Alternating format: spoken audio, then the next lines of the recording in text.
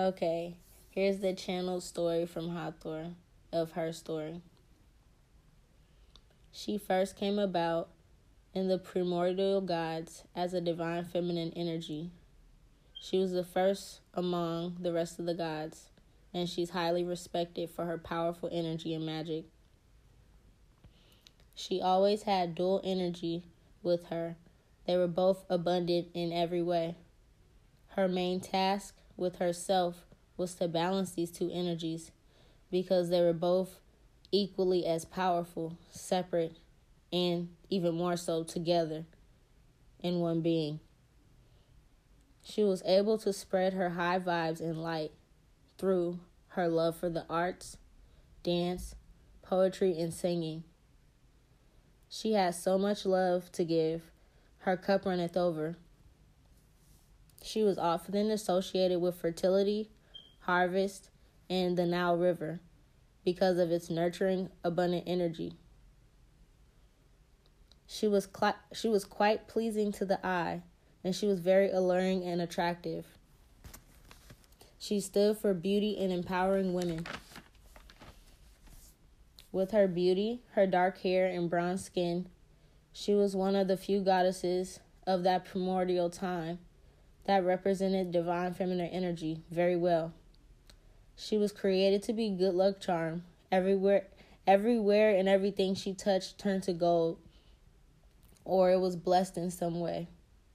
Her energy could stop a man or a god in their tracks. She didn't... Let me see, what does that say? Sorry, I was writing this. She didn't use her charm or magic, really. She was just highly sought after for her beauty, her grace, and her gifts. Her love brought to the world. She found her divine partner in Horus the Elder. They were equal match for each other. Their love was undeniable. They were truly a match created for each other, like literally.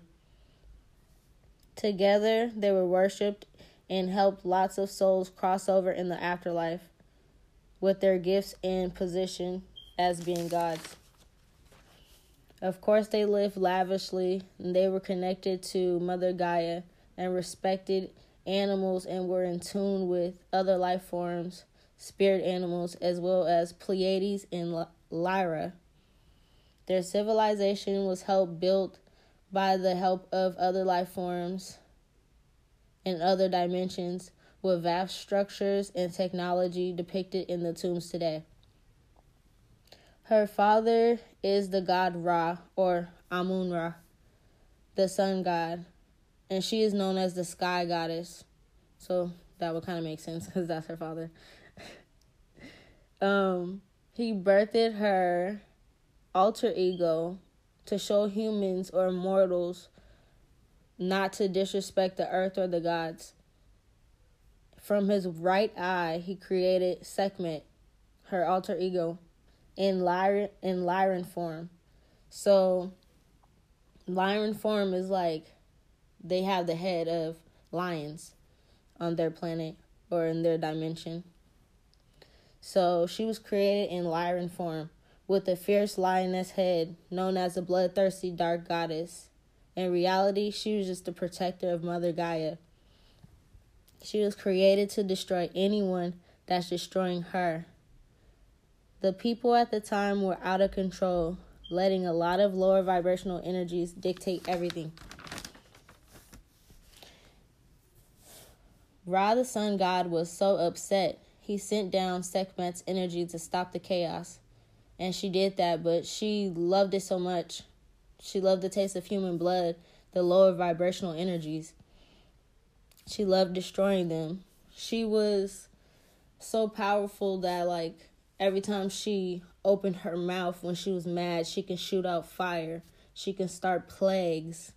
She can bring down disease and just ruin everything. And she had fun doing it because she just felt like they disrespected Gaia. And that was her job. There's nothing wrong with that. She's living out her energy. So she loved destroying them so much that the gods had to get her drunk by coloring her liquor red to make her think she was drinking blood. And she fell into a drunken sleep and awakened as Hathor again. The two energies were now split again, and the land was rebuilt, and they tried it again. And they had to cleanse the world of the bad energies. So now that everything was said and done, she was worshipped along with the Nile River. She was worshipped along Hathor. And Hathor, the Nile River, was now starting to return to its normal color from being tainted with blood. She sometimes is represented and worshipped along the tomb walls as well, Hathor, as the ox Apis, or the heavenly cow. She's also in the constellation form known as the seven Hathors. In her Don't Fuck With Me with Mother Gaia form, she's Sekhmet, the dark goddess. She plays instruments and she dances and she's fun-loving and she writes passionate, beautiful poems and she's full of self-love and she's full of giving love to others. Her divine counterpart is, her consort, I think they called him back in the day, is King Horus, the Elder. Together they both were worshipped. They're the gods, and they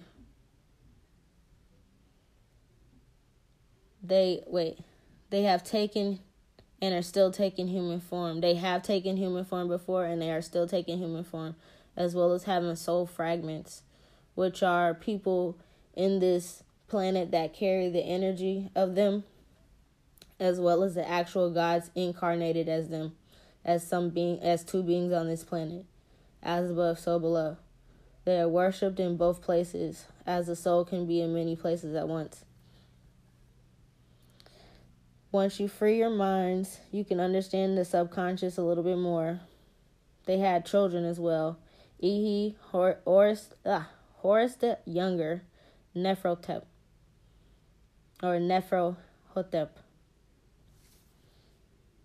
They remained royal. Horus the Younger and their children were gods as well.